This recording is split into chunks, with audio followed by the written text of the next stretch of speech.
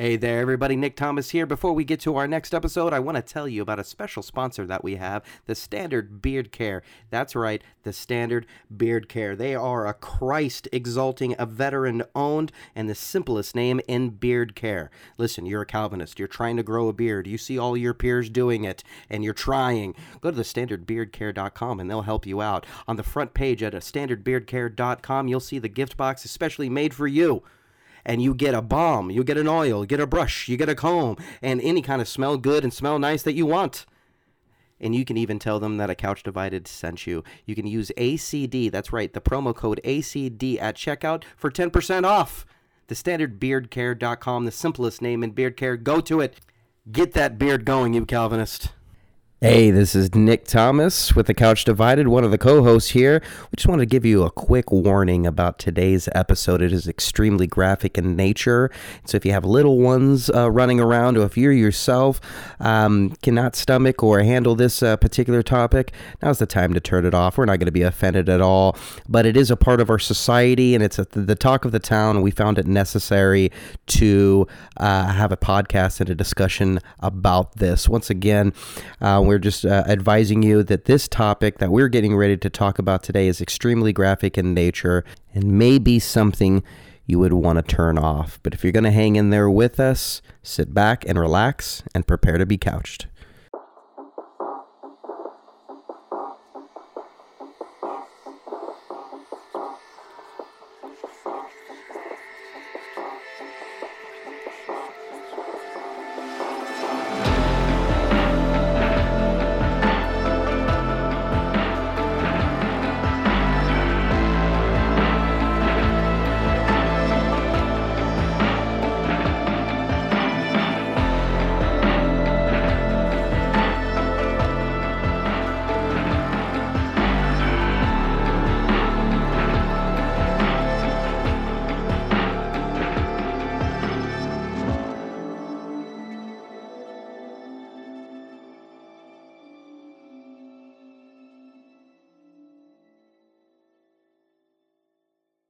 I didn't feel accountable to anybody. I didn't feel that I had to face what I had done ever.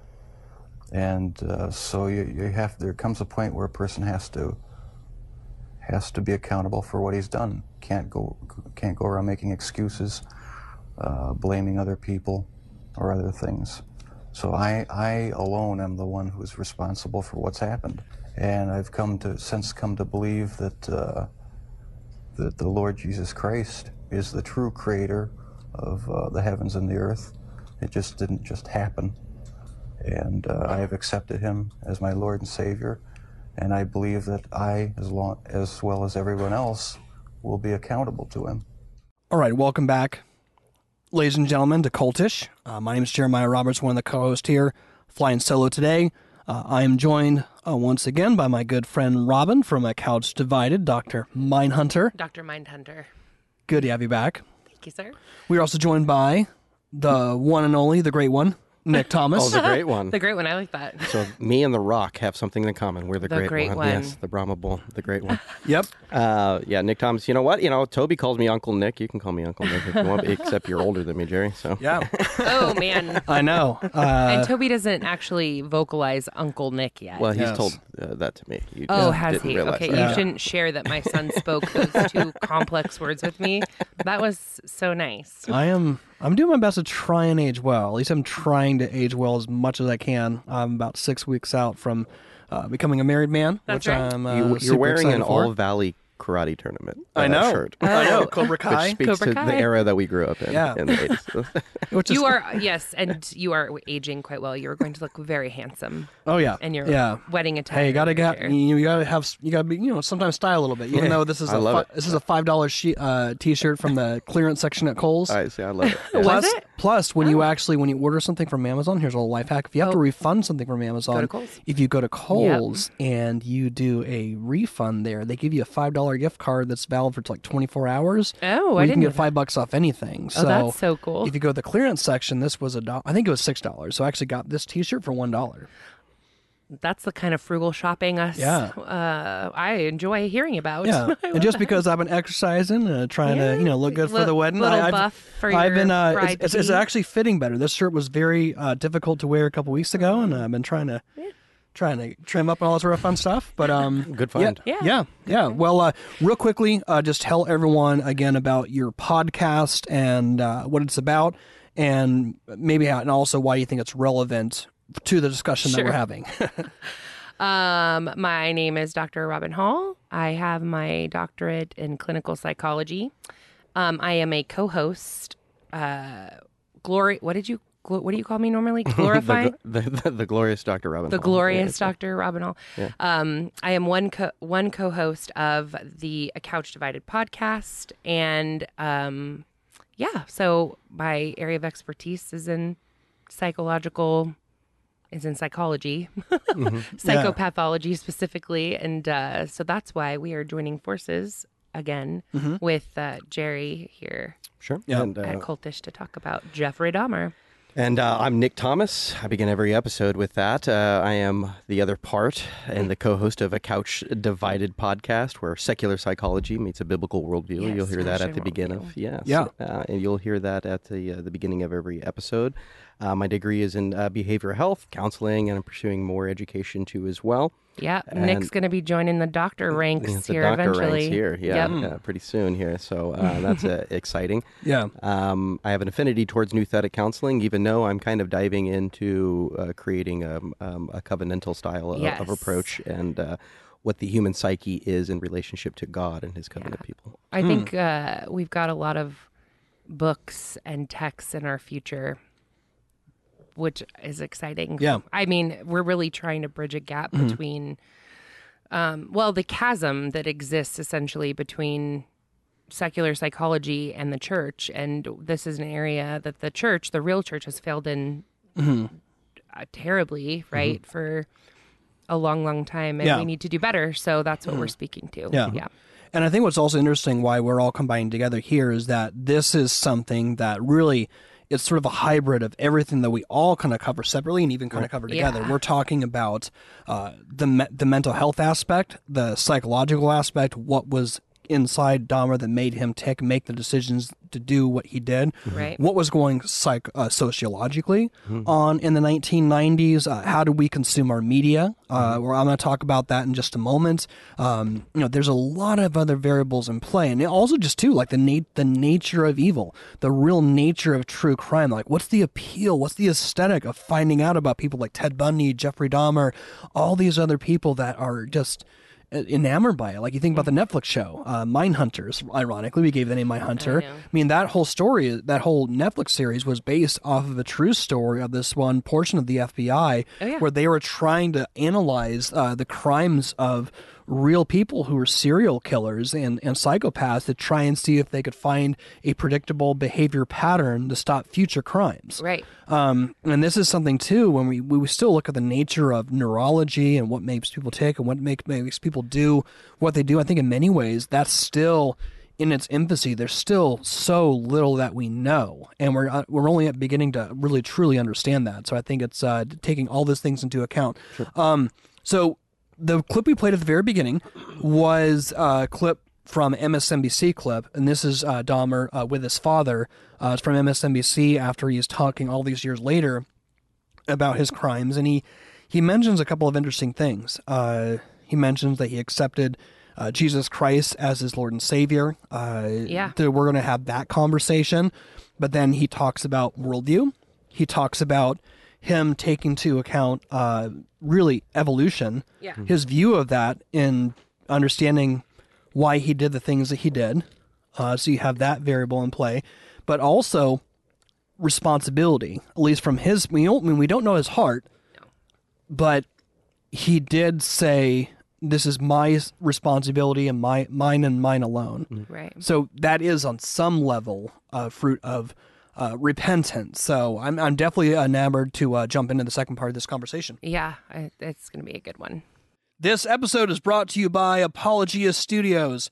Cultish would not be possible if it wasn't for Apologia Studios, where we film our show and record our show out of. So if you want to support the studio, which will allow Cultish to remain weekly content for you to enjoy, please go to apologiastudios.com. You can become an all-access member, and that will support the studio, which will allow Cultish to be a possibility for you to enjoy on a weekly basis. Now, back to the episode. You also wanted to go over his arrest and then let's talk about that, because this is sort of moving forward, man. Now we're rewinding back a little bit. We're not going to go into every single crime. We're kind of giving some details that kind of get an idea of what made him tick. And again, part of how he operated, you get to a point where you think you get away with stuff so much, you almost kind of let down your guard. Yes, you get sloppy. So maybe we could let's just jump forward to when he got caught. Sure. From all accounts, there was a man who was running, crying for help, who had one handcuff attached to him, to one of his wrists, who also had escaped his apartment. Nothing had happened to him. He was, nothing happened to with it like his previous victim yet. Mm-hmm. With his previous victims, they didn't really. From all their understandings, it was probably one of the gay bars that Dahmer had frequented. And so the police that he encountered, again, talking about the don't ask, don't tell nature of the early 1990s, they didn't have a key that matched, that could unlock his specific handcuffs. So they were actually led to go back to the apartment this time just to see, not because they want to investigate, they just want to see if they could get the key just to unlock this guy and kind of not deal with it anymore. Yeah. So even the story of how that came about was very interesting. And of course, they go in there and Dahmer's acting very cool, very nonchalant, and lo and behold, that's where he got caught. Yes. What else do we know about that? So he escalated his killing spree escalated in terms of frequency in that last little bit right before he was caught. So we talked about during the first episode that between his first and second murders there was a 9-year span. Mm-hmm. Okay, so he starts really getting quick with this in February of 91. 10th victim, okay, and then April of 91 is 19-year-old victim Errol Lindsay, and we're actually going to hear a clip from his sister during Jeffrey Dahmer's trial. Mm-hmm. He, had a hole drilled in his head, was had hydrochloric acid poured inside in an attempt to, zombify him. So we've got February, April of 91, then we have May of 91, and we've got 31-year-old Anthony Hughes is dead. This is when the younger brother of the previous sexual assault victim, right, escapes, but then gets released back to Dahmer's custody by the police. We go listen to the first episode and you'll understand that a little bit more. So we've got, again, February, April, May, June. His victim in June of 1991 was 20-year-old Matthew Turner. And then between July 7th and July 19th of 91, he has 3 more victims. So you can see this is just an absolutely unbelievable progression, right? He's going, they're spaced out every couple of, months here in 88, 89. Right. And now we get to July and he is in a frenzy. He kills 3 people between July 7th and July 19th. And we've given enough warning disclaimers here, and I'll just give one again for the sake of what I'm going to say. But again, if you've made it this far, you're here. Right. But one of the things that is even if you watch the documentaries, again, I would not recommend watching the Netflix television show. I think it really, unfortunately, pushes the line. I couldn't get through it either, pretty much. But one of the things when you look at the progression of sin, we quoted that passage in James, how sin continues. There's that site, it continues to give birth to death. Right. It's a matter of fact that he was aroused by these crimes, and so what was happening is that as he was killing someone and disposing of the body, he couldn't even fully dispose of it before he had to go on and seduce the next person and claim his next victim. That's one of the reasons why the smell started coming from his apartment. So what you see is that this compulsive behavior is escalating, which is just, I mean, people can kind of get in the intricacies of the psychology behind it, but again, just from a very, very basic level standpoint, this is just the nature of sin. It starts off small and it escalates. Yeah, and he's feeding the beast, right? Yeah. So in the same way, like when you think it's okay to keep pet sin, right? And my mind immediately goes back to pornography. When you are tempting sin almost in that way, the wages of sin is death. Right. I mean, I think we could quote like every single verse in Romans. Little here. leaven leavens the whole lump. You know, he is indulging himself. He's indulging himself in this. Wow. Yeah. That's terrifying. Yeah. Terrifying. And it's very easy to look at someone like Dahmer in this extreme example to say, "Oh, that's horrific." But how many of us like want to look at that, but not look introspectively at ourselves? Right. Like the fact that I wanted to throw a bottle at the car that cut me off in traffic, or I'm, like in my mind spewing hate at somebody, and like that.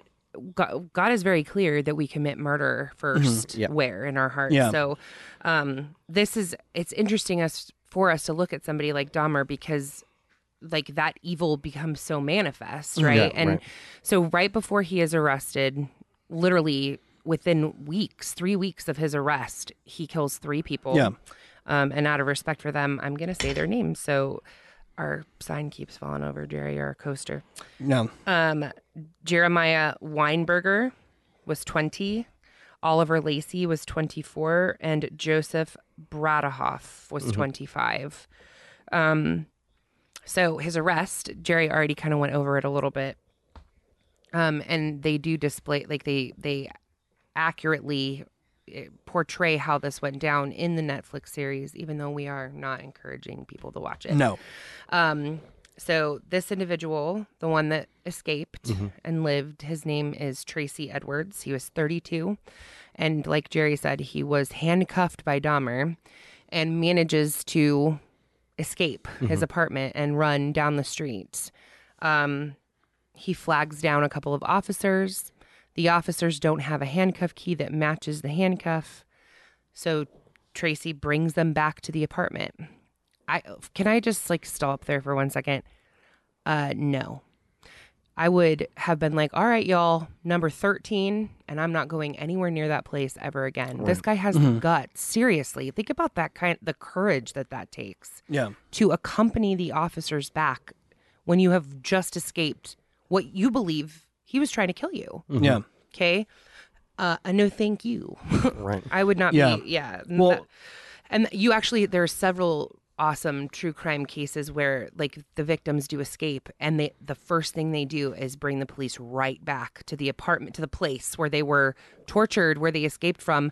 And I have nothing but respect for them. And this is the case in a lot of cases. I think if you're going to say that, I'll let you jump in. But one of the things too, when you let's look at crimes in general, is that a lot of times a killer, whether it's a serial killer, a sociopath, or whatever, they always try and spot out victims who will not fight back. Yeah. Like this is the gazelle that's loose from the pack. So the pack's together, you're going to be in trouble. You can watch plenty of nature shows to see that. So in this case, Dahmer was specifically targeting, and this is a time too where the gay community was extremely a minority community. Not only that, but minority black gay men is who he was primarily targeting, which was even more a minority within the minority. So group. even then, like there was even like a talk around that time amongst the gay bars that like there were men that were vanishing and disappearing, but it was just. But even back then, it was like we didn't text each other. We'd have a phone call. How you could communicate or get a hold of somebody, unless you went to a pay phone. Right. It's very different. We all have ways we could communicate to anyone across the world. Like it was a very different world.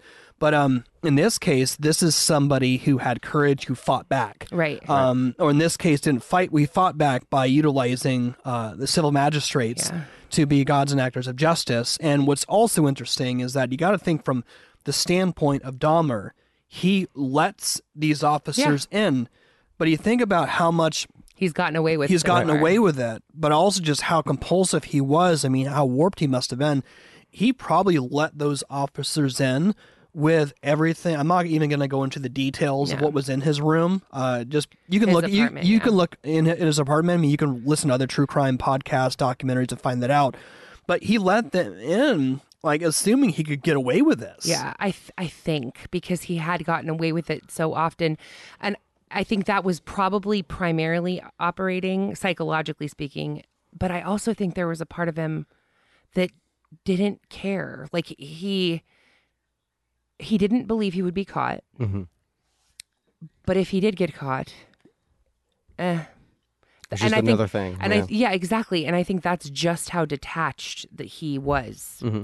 Right? He was so consumed in this and his lust for it. Again, he, not really killing them, but in order to get what he wanted, which was that comatose zombie-like pliable, malleable state. See, I find that very interesting that he had that reaction after he got caught too as well, because the first time that he got arrested over the sexual assault case. Yeah, back in, I think it was 88. Yeah, with that boy. Yeah. They describe him as very irritated, uncooperative, and angry. And in this case, it was all emotion foregone kind of thing. And I don't know if that was a radical progression into dissociation or if it was just, okay, I had a good ride. There is no reason to kick against the goads on this one. I don't know. I haven't actually heard parts of an interview that ask about that. But this is something that we see in other serial killers. We see, like, Bundy is a classic example of this.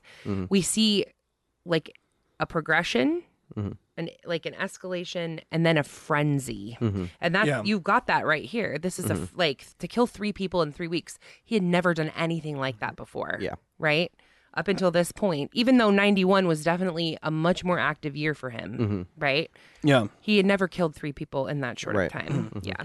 Right. So eventually they find out right away. We played in part 1, the newscast. Yes. And you can even see, like, sometimes when you look at somebody, like, their face tells 1,000 words. Yeah. And that police chief who's trying to describe to the news what he's seeing, he's doing it as professionally as he can. But you could tell, man, he just saw... He's rattled. He's rattled, and it's probably he saw something. I don't know if that man's still alive. This is the 1990s. This is 30-somewhat years ago.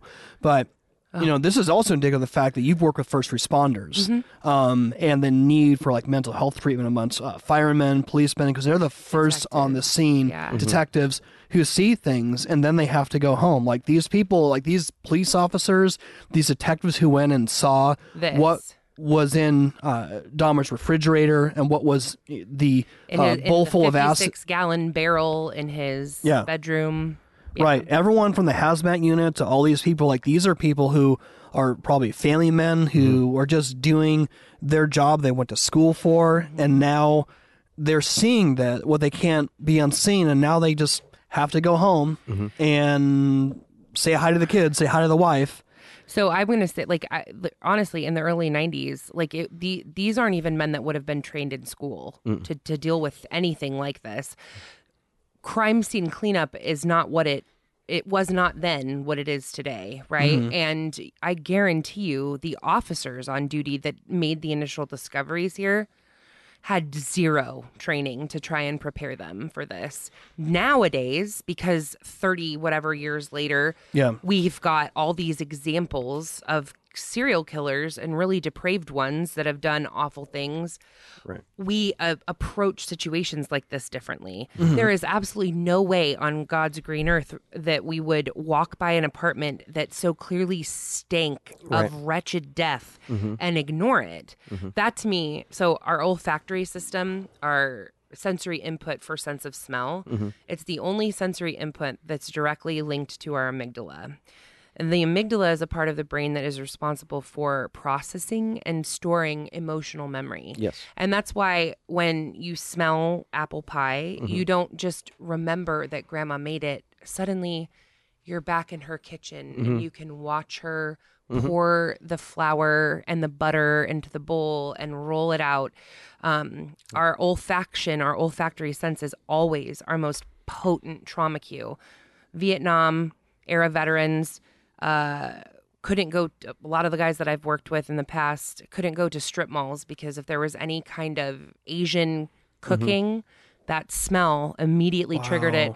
OEF guys burning trash, smelling dust. I mean, especially here in Arizona, for those of you guys that don't live here, which is plenty, when you drive like the outer freeways in our city, around our city, some of the terrain is very similar to Iraq and Afghanistan. And just the smell of the dust can be triggering. It's fascinating to see what sets people off.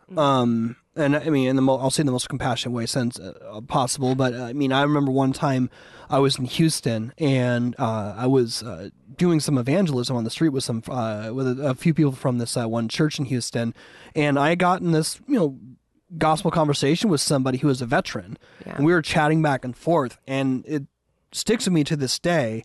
And there's a moment where there's a Humvee that drove by, but we're talking about civilian, like fluorescent, H3, like fluorescent green. The thing is total vanity thing. Somebody has money to burn, had to buy this or whatever. Probably still had the new car smell, everything like that. As soon as that drove by, you could say like he froze, and you could tell that he's like this fight or flight. And I just looked at him like, "Are you okay, man?" Yeah. And then he told me, I was like, dude. And I was just there, like, it was like I understood, even though I haven't served. Yes. It was like he knew that I knew that what he was going through, and they actually set like a groundwork for him like to listen to that, which was like an amazing thing. So to say is that there's a level of like gravitas in this situation from all people involved. We're talking about trauma from the people who are the families of Dahmer's victims. So the victims themselves, obviously, right? The murdered victims, every person that loved them, every person they loved, all of the paperwork people, so like the first responders. Think about people that had to perform autopsies. What about a Milwaukee medical examiner in that season? They found 3 torsos in that gallon, in that 56-gallon jug. I think your point is really, really important. There are so many more individuals touched by something like this than just Jeffrey and the individuals that he killed. Of course, those being the most important, but. Yeah, there is a 3-part Netflix series called The Dahmer Tapes, which it's graphic, but it's a good alternative to the show, which I would not recommend. Right. But it goes into interviewing the actual people, and we're talking about people who are affected by it. I believe it was the defense attorney for Dahmer that was assigned, just because the American system, Miranda rights, you have the right to an attorney. If you're not able to afford one will be assigned to you. Right. She just happened to be that person. Okay. And so she approached Dahmer, and if you look up the confession tapes, all the audio, this is her doing that. And so she had to approach Dahmer with this sort of very like non-judgmental, to get the information out of him. So there's like a lot of layers to it, but she's, all these years later, she's the first person ever to hear in intricate detail what he did. And I believe, if I'm not mistaken, she was trying to see if they could get him to plea insanity. Right? I don't know if she was the one that was encouraging. Was that the case? Yeah, that was the case. He was found sane. Right. And what was ironic about her, his defense attorney, is that she exclaimed that was the first job that she had. Whoa, really? Coming right out of all that stuff. And so imagine that, your first case. First case is Jeffrey Dahmer, and she nailed it as far as getting all the information, building trust, having that non-judgmental attitude. And what she means by that is that it didn't unconditional positive regard. Right. I was like, it's Carl Rogers' humanistic unrealistic. right. You do not get what you want by coming in and making yourself an enemy of the person you're interrogating. Yeah, it's not that she didn't think in her mind, like, wow, I can't I'm believe sitting this. across from a... But she even said that she winced in a couple of moments that she had to get a grip on herself because of what he was saying. And I don't know what she was feeling. She wanted to shut her back or maybe come and cold clock the guy. Yeah. I'm not sure. Yeah. But I mean, whatever Probably emotion. all variations of those things. I know that I feel that. Maybe that's just testosterone, like I would just beat you up kind of thing like that. But yeah, that non-judgmental attitude allowed for all the information to release in such a way where she can record it down. Well, this is also like one of those complexities too. There's a couple of trials in the 1990s you could think of, but in her case, again, this is the first time she's ever assigned to a case.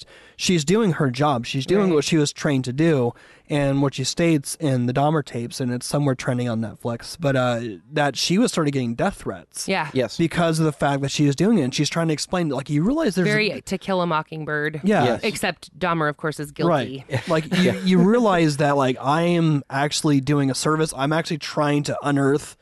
I'm not just trying to defend him. I'm trying to unearth what actually happened so we can have data to work with. I mean, this is another one of those cases, those murders that was unprecedented, mass murders that was unprecedented, where no one had any point of reference. Right, for so this. Right. her, I would assume, like, her mindset was like, I need to extract as much data as possible because this is going to be on the record for like years after me to hopefully study and understand this, to hope that something like this never happens again. Well, and she wants to get as much information as possible for victims and victims' families. And she went through a wide range of her relationship with Jeff Dahmer, getting all this information. She said at one time, I could describe him as a brother. I could describe him as a friend. I can describe him as a son. I can describe him as this because of because of the nature of just talking to him and having him be so open. It wasn't a hard job as far as recording all of that, as far as the difficulty getting out that much. But because of that, he ended up saying things that he didn't say to the police either, or even in his confession. Right. And so she got a lot more out of that. And I can only imagine what it was like to unfilter that when you go home. Right. Yeah.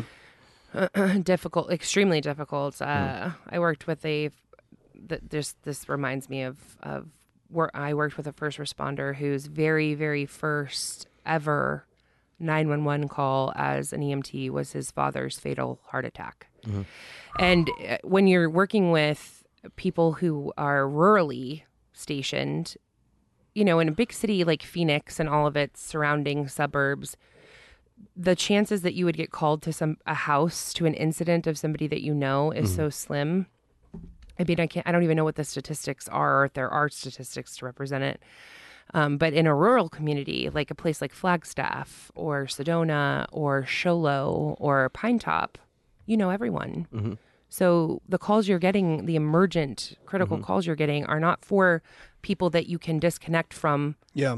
They're for family and friends. So that adds another layer. And I love that when we were prepping for this episode, Jerry, you wanted to spend so much time focusing on like how billows the effects of this are. Yeah. It touches so many people forever. I mean, there is no way that the mother and sister of Errol Lindsay were ever the same again, ever. Right.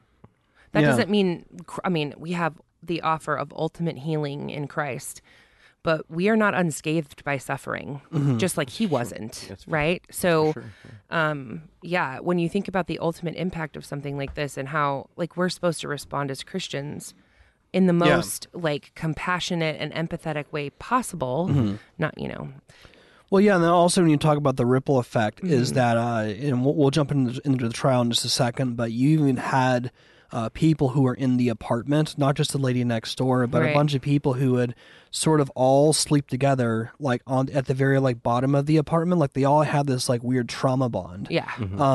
Just because they didn't really know how to relate, except to relate to each other, to say, yes, I feel you. Like all of us feel finally validated that this happened. That something was wrong here. Yeah. And that it was addressed, right? But also, like, think about what the psychological repercussion would be to be that close to a serial killer like this. Every single moment that you spent in your apartment, you would re-examine, was he watching me? would I have been next? Plus, most of his neighbors were black, Yeah. which ended up being his primary objective target. So the fear, the post-traumatic stress that would have been involved in that, just by your proximity. Hey everyone, we want to make sure that you check out our merchandise store. If you go to shopcultish.com, you can check out all of our awesome Cultish merch. We got everything from t-shirts to coffee cups to stickers, everything to start great conversations. And so if you want to go to shopcultish.com, you can see all the different merchandise options that are available for you. Also, a program like this cannot continue without your support, so please consider donating to Cultish. You can go to the cultishtshow.com. There's a donate tab. You can donate one time or monthly, and we are so thankful for all of you who have supported us and continue to support us. So again, the cultishtshow.com, donate tab. Thank you so much for supporting us. And now back to the episode. So what's interesting when you look at the 1990s, I mean, there's always have been racial tensions in American history. It's very part and parcel just to who we are as a nation. And we talked about this too, during the 1960s, you had a lot of racial tensions, especially with Martin Luther King and everything that was going on there, and it was accumulated with the Manson murders. In the 1990s, when you think about two particular examples, you have the O.J. Simpson trial. Oh yeah. And you think about when you first you think about what first comes to mind? I remember as a kid seeing OJ in a Bronco, going there. I totally remember seeing the footage of him in the Bronco. The helicopter footage. Yeah. I'm also. I was homeschooled, so I remember just constantly. I would be doing my homework, and I was really enamored by the OJ trial. Oh yeah. I would be doing my homework, and it'd always kind of be on, even if it was a split screen. Sure. Whatever TV show is going on. I always just want to stay somewhat in tune. Yeah. And again, I'm 13 years old. Yeah. And when they read the verdict, my heart was pounding. Oh yeah. What's actually going to happen? I remember that moment. And I just saw how the reaction of him being acquitted. Yeah. I didn't understand as a young boy the emotional reaction, specifically outside the courtroom, specifically black men who were hugging each other, were crying, and I didn't understand it. No. I believe I have some level of understanding now. I mean, especially given when you look at what was also going on in 1991 was Rodney King. Right. Now, talking about social media, again, the modern generation is viewing this to the realm of Netflix. We have TikTok, where everyone's trying to express this story through Instagram Reels, TikToks, anybody who's an influencer, they're trying to do something with some sort of thumbnail to get their thoughts in it. Back then, we didn't have that. We had a couple of basic news stations. Right. And we had your local news and then the national news. So, but you look at something that as everyone knew that the Rodney King riots was racially motivated. very racially motivated. And even if you look at the LA riots after the police were acquitted, when you look at what happened with Dahmer, what's he known for? The fact that he killed 8 people. Mm-hmm. There's not really any emphasis that I ever recollect. Yeah. That this was an issue actually similar to the O.J. Simpson trial or Rodney King in that sense. You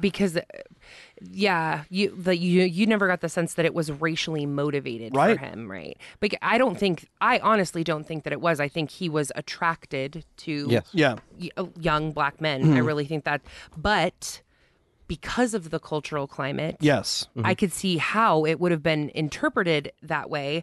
And maybe, because this happens a lot, when you got serial killers that are killing women, you assume they hate women. Mm-hmm. You have a serial killer that's killing black men, which is highly unusual anyway, right? To have that as your MO. I can see why that leap would be made quickly. Oh, well, he must hate black people. But that... it wasn't about that. It was actually much, much worse what it was about. Yeah.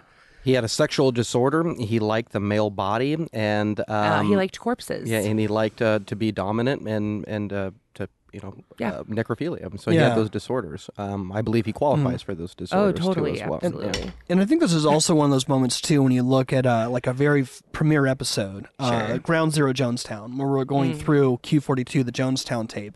So many times, drink the Kool-Aid. gets thrown around as a pejorative. Yeah. And that whole aesthetic, like anybody who sends that, I just delete comments. I honestly don't like it. Yeah. Because it really just strips people who were victims of Jim Jones of their humanity. Yeah. And when you actually look at the majority of the people who died in Jonestown, they're mostly African American. Yeah. They were manipulated by someone who advocated for social justice. Mm-hmm. They were murdered. And in the same way, you know, in like his legacy, Dahmer's legacy, it's like, oh, this is somebody who like ate people. Or there's even now, like there's videos and TikToks of people who are making jokes about cannibalism. Right. It's like, no, this is actually... Sometimes these true crime stories, like they sometimes they do strip away the humanity. The humanity, and that's one of the things I really want to make emphasis on is that like these people were image bearers of God, and you also had like the families that were. Right. Imagine for 1 second that you had to live the rest of your life knowing that your brother's heart was eaten by a serial killer. But not only this, you think about just the severance trauma of somebody going from, you know, think of all the people who go missing every single year. You think about the epidemic of human trafficking. I know. And, you know, all of a sudden have this period of maybe like a decade where you don't know what happened to your nephew or your cousin. And all of a sudden that clip we played at the beginning makes national news. Next thing you know. Right. Yep. The two detectives come knocking at your door. And I'll talk about trauma, too. Talking about the trauma of the detectives. Right. When you know... having to inform families. You know you're going to have to go to door after door because, it's a small community having to tell all these people the collateral fallout of that. Do you guys have any other thoughts on that? Because I want to kind of jump into the trial as well, too. No, I think, I think it's just important that when we are interested in stories like this, that we honor the victims, which include all of these people, right? Detectives, family members, the actual people that were hurt and killed. And we get to do that as Christians because we understand intrinsically their value and that they're image bearers, right? I mean, ultimately, without a Christian worldview, why are you upset about any of this anyway? Like, what's wrong with evolved broccoli eating other evolved broccoli? There isn't. So apart from God, you can't even make sense of this suffering, right? So Christ is what gives us the platform, the foundation to even argue that it's wrong, right? We, from the very beginning, we have wanted to determine for ourselves what is good and what is evil. That alone belongs to the Lord, right? So be careful that you don't just consume stories like this only because of that, like, we are interested in the morbid. We are interested in what is unique and unusual. As a Christian, you need to recognize all of the players involved and their value. And I like how you guys bring up, too, as well, that this affects all facets of reality, too, as well. Not just the victims or the victim's family, but, the workers, the policemen, the neighbors around them, society at large, thinking about their own mortality and everything like that. And I think of, the Psalm of David in Psalm 124, that it says, had it not been Yahweh who was on our side, let Israel now say, had it not been Yahweh who was on our side, when men rose up against us, they would have swallowed us alive.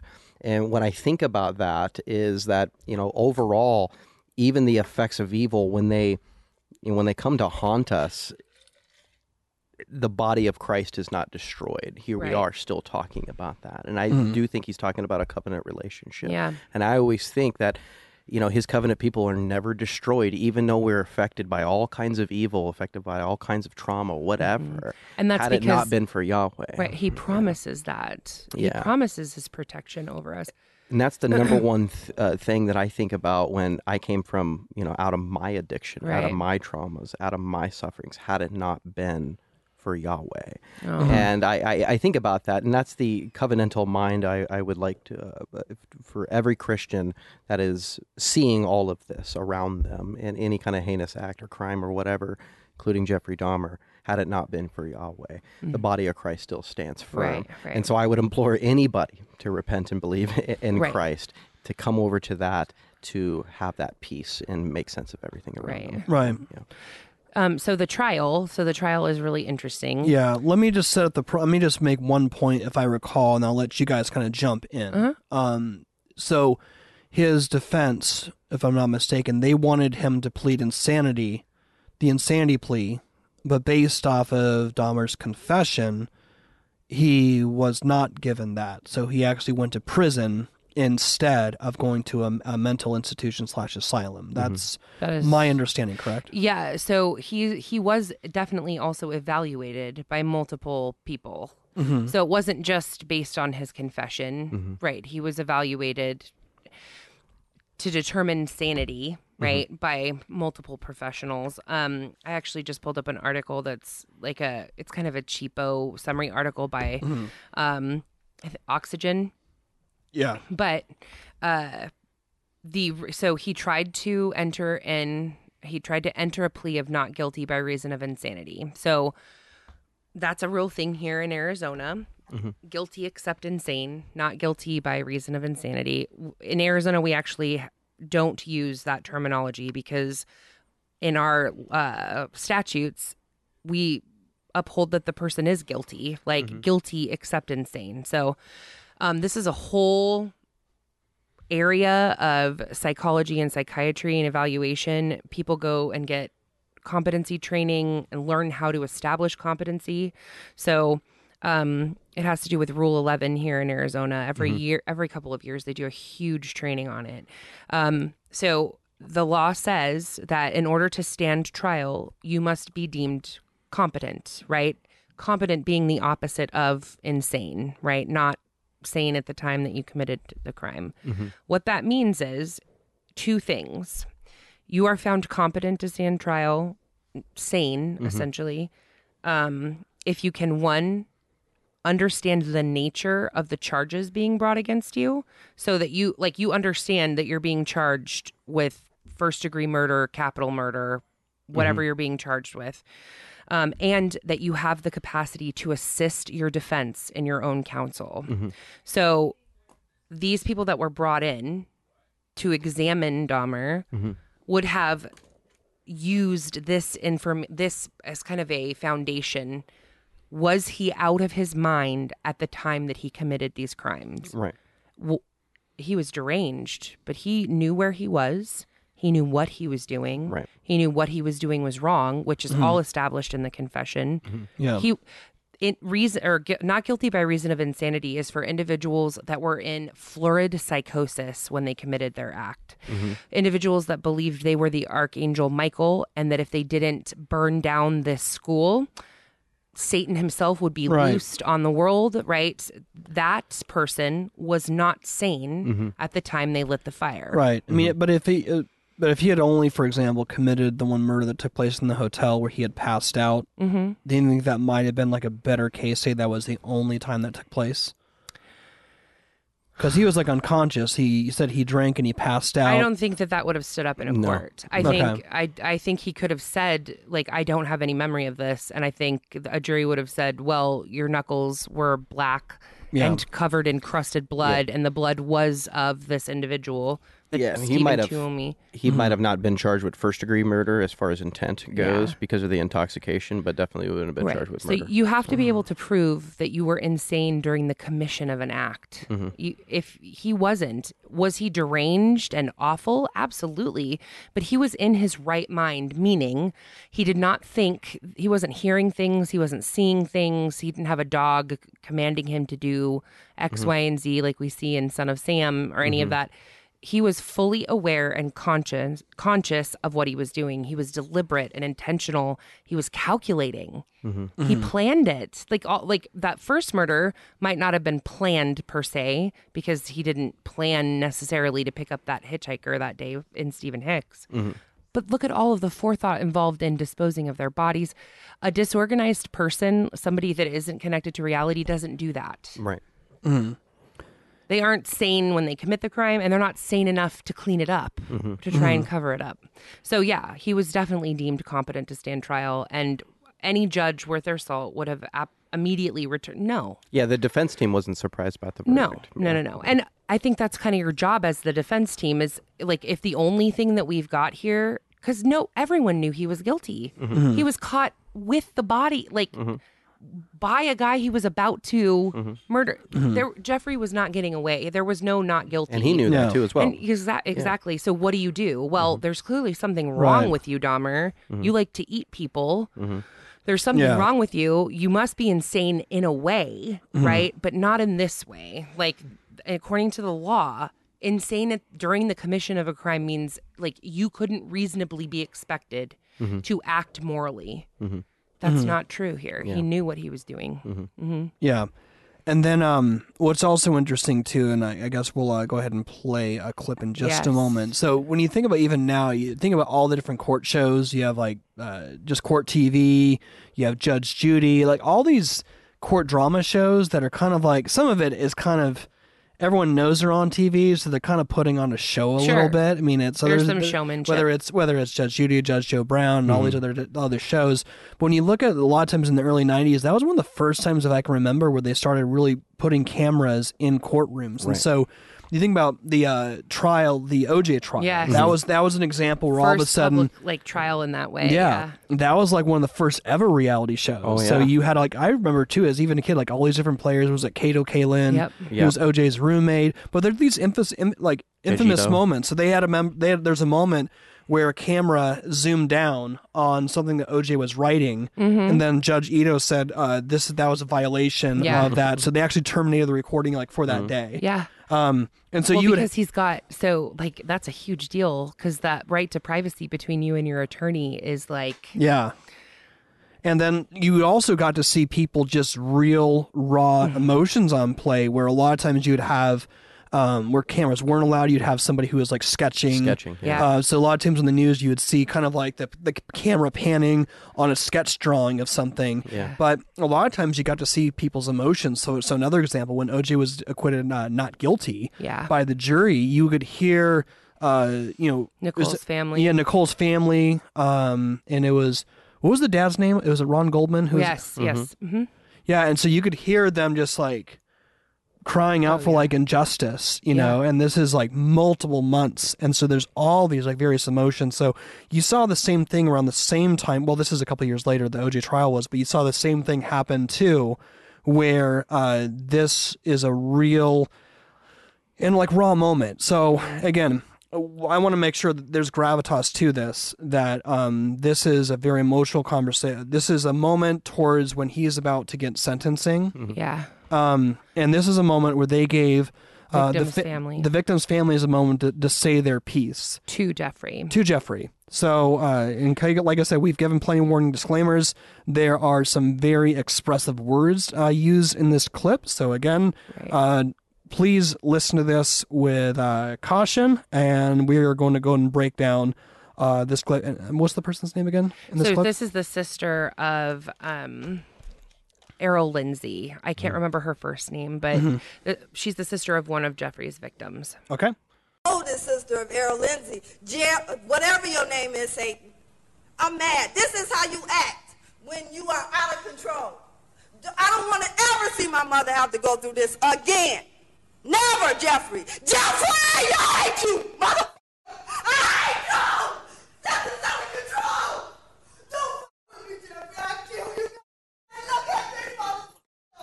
I can kill you. What's your name, Fat? I can kill you.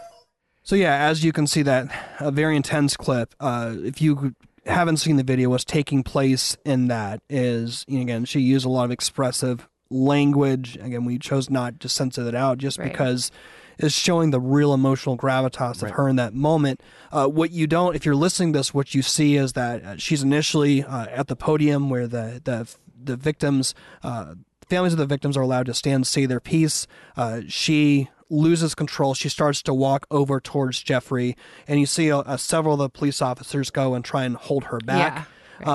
What is what is interesting, though, if you just look at body language, Dahmer's completely cool, calm, collected. Well, and he's refusing to look at her, which is why she's getting so angry and why she moves toward him.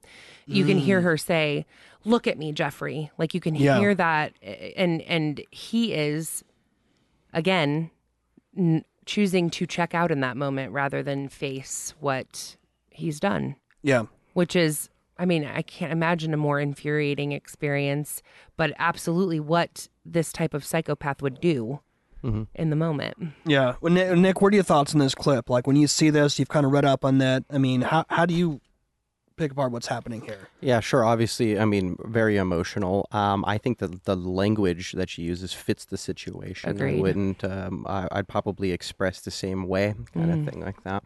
Also, it's just reality check. God. We live in an explicit world. And God saved me out of an explicit world. When I tell my testimony, depending on who I'm talking to, I can go into detail, only because we need to know this. So this clip, when I listen to it, it is something that we need to hear to gain the reality of what is going on, the emotional reaction, and the harm that we can do to our neighbor because of situations like this. Yeah. And then to look at Jeffrey Dahmer, again, stoic, right? No emotion, checking out, dissociation, elicits even more anger because you're not paying attention to me. That's part of justice, too, as well, to say your piece. Right. And the pursuit of that. And we want that to be...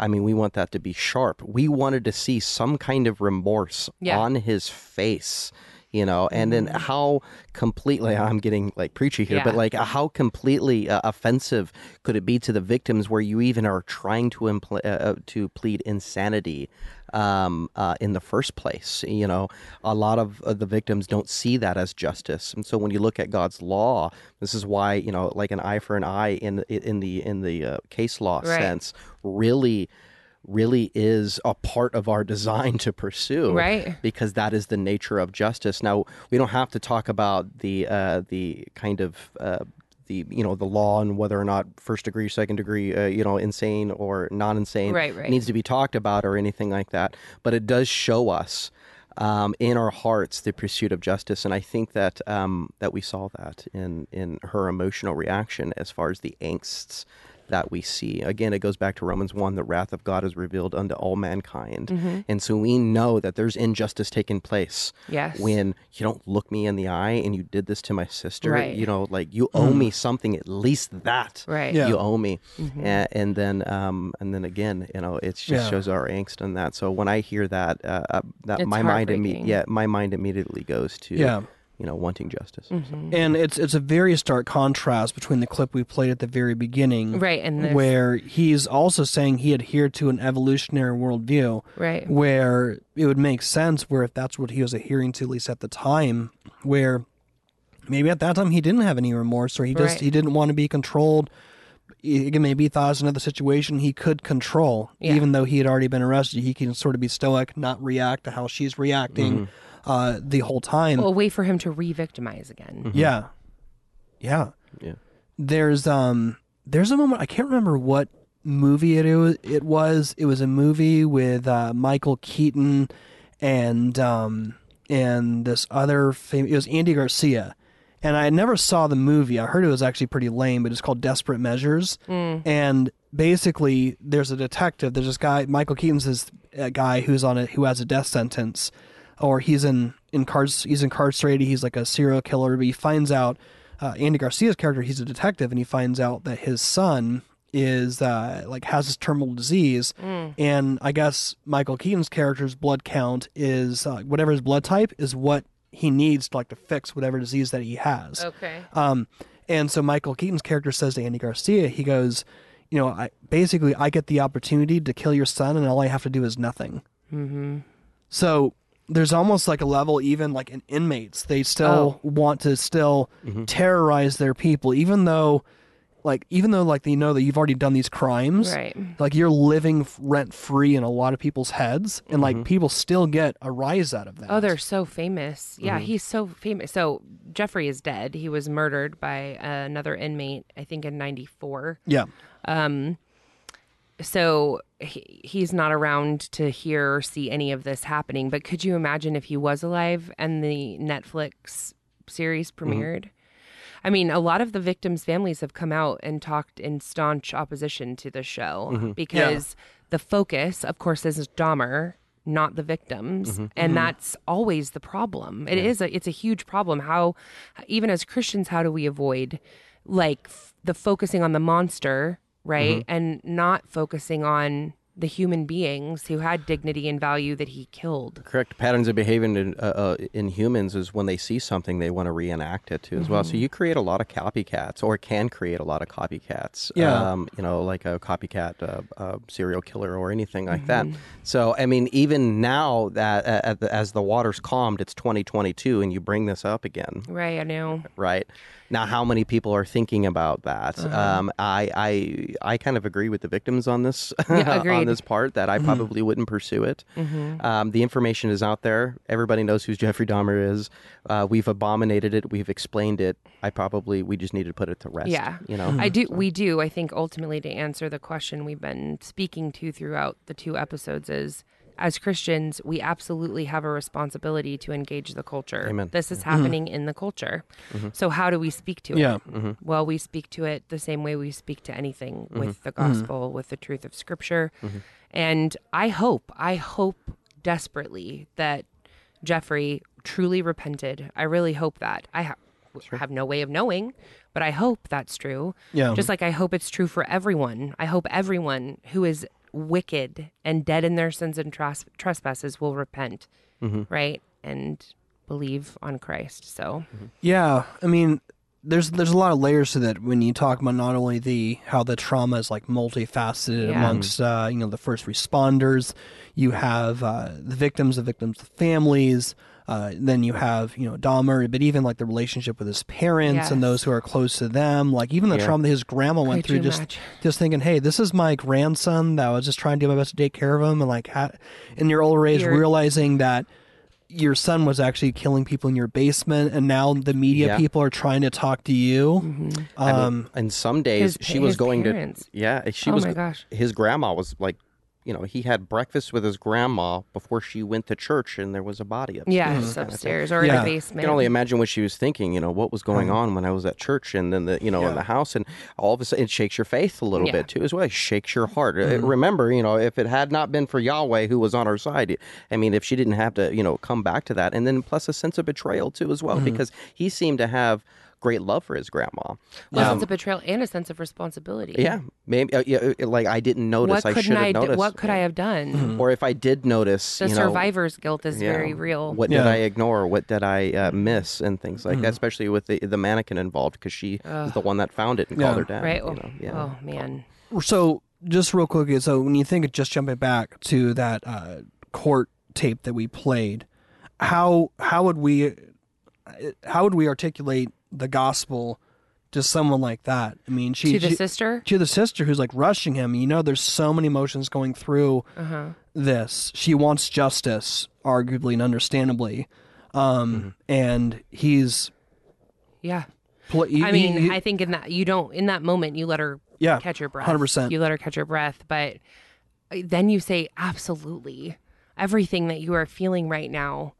Everything you're feeling right now speaks to what you know is true, which is that your brother had eternal value. That as a human being, his value was limitless. And what you're watching in the face of his killer is zero acknowledgement of that. Yeah. He deserves justice. God says eye for an eye. Yeah, we're allowed to abominate. That's where I would go. That's how I would speak to her. Like, there's the reason that you're angry right now because you loved your brother because he's gone. It's actually because of all of this. Right. Now, I don't know initially her belief in God or anything like that. Right. The nature of repentance and belief is going to come upon everybody, regardless if a tragedy has happened to you or not or anything like that. But obviously you mourn with those who mourn. And you don't mourn if you do believe in God, like one has no hope. So, of course, we got to let her breathe. Right, let her breathe. And maybe this is for a long time, not all at once, kind of thing like that. The best gospel presentation inside of tragedy is to know that you're with that person and that they're with you. Right. And you speak words of love and encouragement into them. And sometimes that just means staying silent. Right. And then you kind of, recapitulate, the gospel as it's needed. Again, if it had not been for Yahweh, you mourn with those who mourn.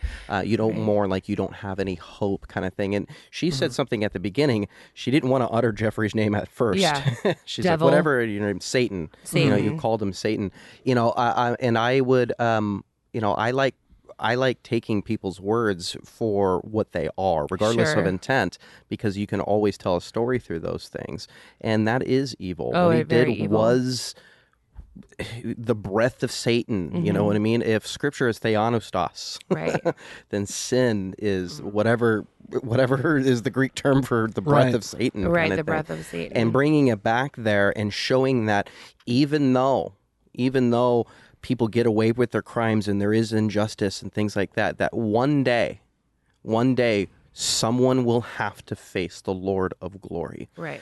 And no one got away with Anything. No one got away with No anything. one got away with anything. This should reflect upon yourself before you judge somebody as well. And then even in your right judgment, let that be known. Yeah. It's always been said that it's better for a guilty man to go free than to throw an innocent man in jail. Right. That is because no one gets away Right. with anything. Everyone and stands justice before must be God. pursued. So Yeah. there you go. How much fun, Jerry. No. Dark topic, but yes. such a good conversation. No, definitely. And I just, there's a lot, they're not going to go a whole bunch into what was going on with him at his prison. But when you do talk about eye for an eye, what was the name of his first victim again? Stephen Hicks. Stephen Hicks. Yeah. So Stephen Hicks. So there's a level of like eye for an eye, or like say what goes around comes around. From Jeffrey Dahmer's own confession, when he murdered Stephen Hicks, very compulsive, and his first murder he ever did, he used a weight. A dumbbell. A dumbbell with a blunt hit to the head to initially kill him. Yeah. And it was actually, he was assigned, I believe, on cleanup duty, whatever you call it, in the gym area of the prison. And for all intents and purposes, there was somebody else who was also a convicted serial killer. He used a gym dumbbell against Jeffrey. And beat him to death. So ironically, the same way he committed his first murder, he was on the receiving end of You that. live by the sword, you die by the sword. Exactly. And you don't like. There is, whether we see it or not, guys. There is always perfect justice, and don't look for it in the world because it won't necessarily come from there. We love when it does come from there, but the ultimate justice we're seeking anyway is when we stand before God. Yeah, and ultimately, God is the perfect judge, and and we aren't. At the end of the day, we do know. I do rest in the fact that Dahmer did get perfect justice. Yes. I can rest in that. So, what's really interesting as well too, as we wrap up here, is that, and then again, this was articulated at the very end of the Netflix series, and you can probably find these details just by looking up clips to kind of find out the story behind it. But after Dahmer had died, what was also interesting too is that the investigation, they did a full investigation because it was such a national news story. They didn't want to make any further controversy, so they did a full investigation.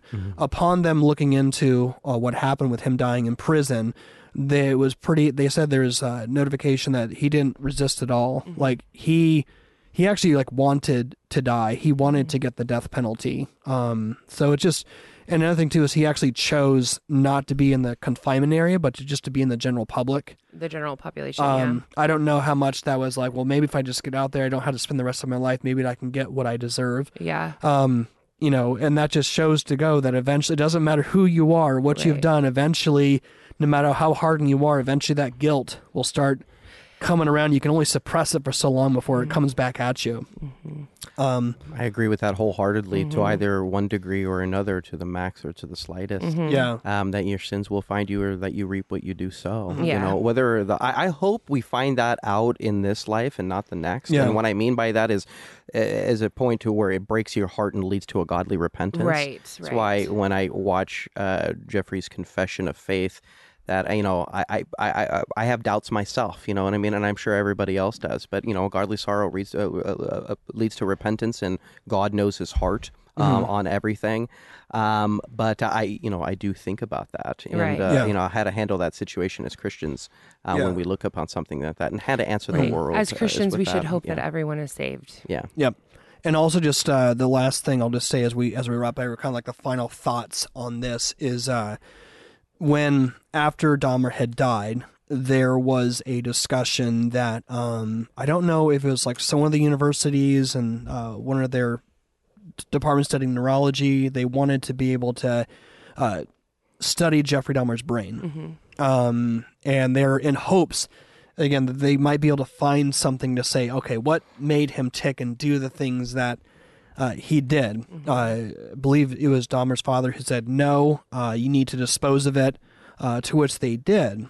And from my understanding, the show kind of depicted the kind of like that. Well, like we'll never really know. And I think that's one of the real flaws when it comes, like even why we're doing this episode is that the truth to the nature of evil is not behind studying, the somebody's brain after they've died. The physiological structures of his right. brain. So it's like, okay, we have. What if we had some remaining body parts of like Hitler? Is that going to really get us into the mindset of why he did the things that he did? Like, no.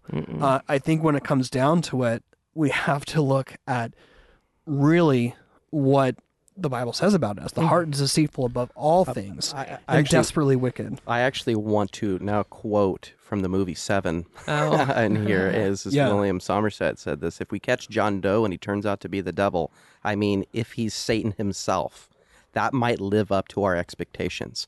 But he's not the devil.